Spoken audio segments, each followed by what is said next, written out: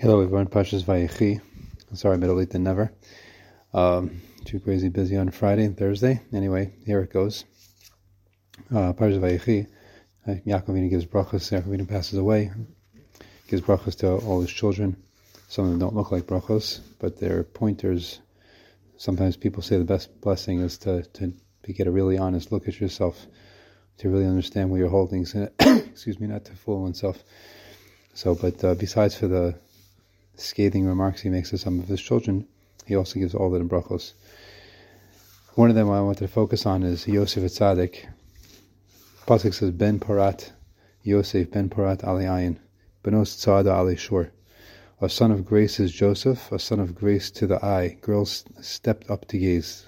Medrash tells us that girls climbed on fences to get a glimpse of his beauty. He was such a gorgeous guy. But you'll see soon that his beauty was coming from within. The next pasuk says, "Vayamaru v'rabu v'yistimu b'alechitzim." Referring to his brothers, they embittered him and became antagonists. The masters of arrows hated him. All these, the brothers, they couldn't stand the fact that he was putting himself on a pedestal above them.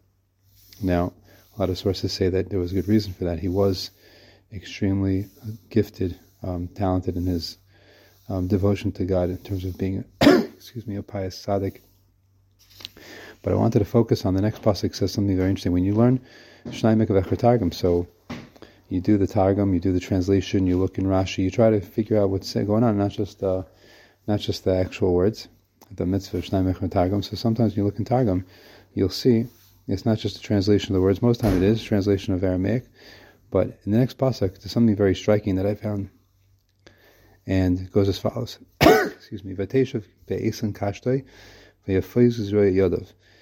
But his bow was firmly emplaced and his arms were gilded. That even though he had all these antagonists, people hating him, his brothers hated him for his prophecies that he's going to rule over them, his bow was firmly emplaced and his arms were gilded. He was strong despite all these things, from the hands of the mighty power of Yaakov. And he got his strength from the power of Yaakov Avinu. So on this, Targum Onkelos says something interesting. It says, V'sevas b'hoin nevuase, meaning that he understood that the nevuah that he had was coming true. Al dekayim araisa b'sisra, that he kept the Torah secretly. V'shavi b'tuk v'rechotone, and because of that he had strength of his bitachon in Hashem. So in Rashi, if you look in Rashi quotes Onkelos and explains how he's translating.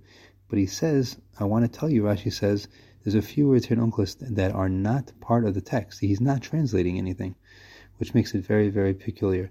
And the words are Alekayim Araisa B'Sisra, that he kept the Torah secretly. So what I understood from this is that Yosef Tzaddik had a very secret relationship with God.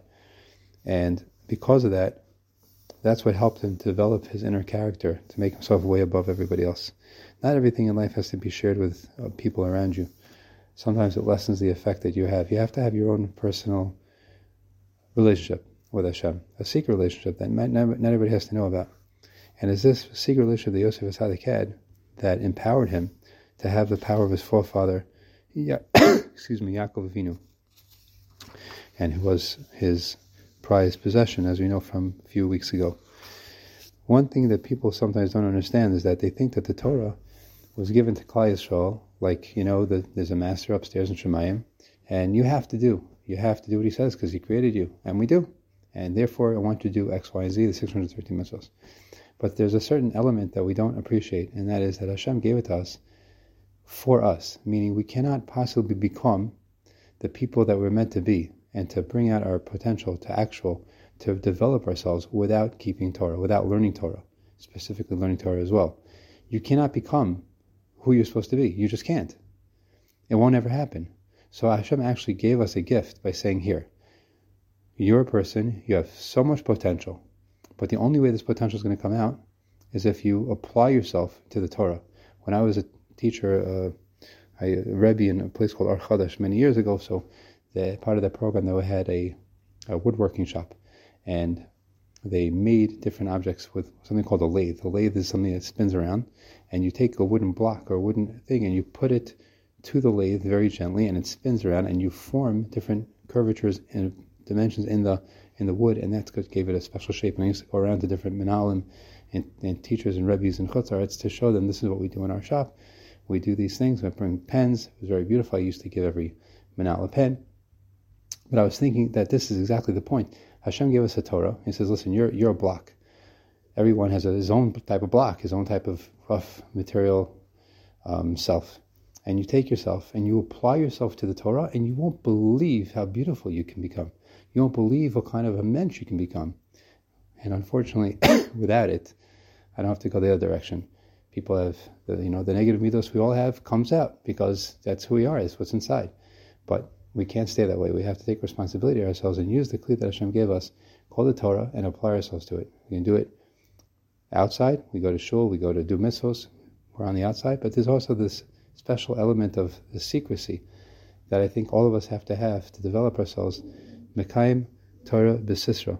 Al-Dekayim Araisa b'sisra. Yosefs Tzaddik, we can tap into Yosefs Tzaddik's power by having that secret relationship with Hashem. If we're walking by and a tree is, in the wind and waving, it's Hashem talking to us. The whole creation is just a image of Hashem looking at us. Hashem is creating everything every single second, all the time. If you're just aware of that, aware of Hashem's closeness to you, that's where you can get our trust in Hashem as well from. So develop that inner secret relationship with Hashem, and I think that's the secret to developing our special qualities, our beauty inside, and that we'll share in the power of Yosef Tzaddik, and that will help us in our journey through life. That's Hashem.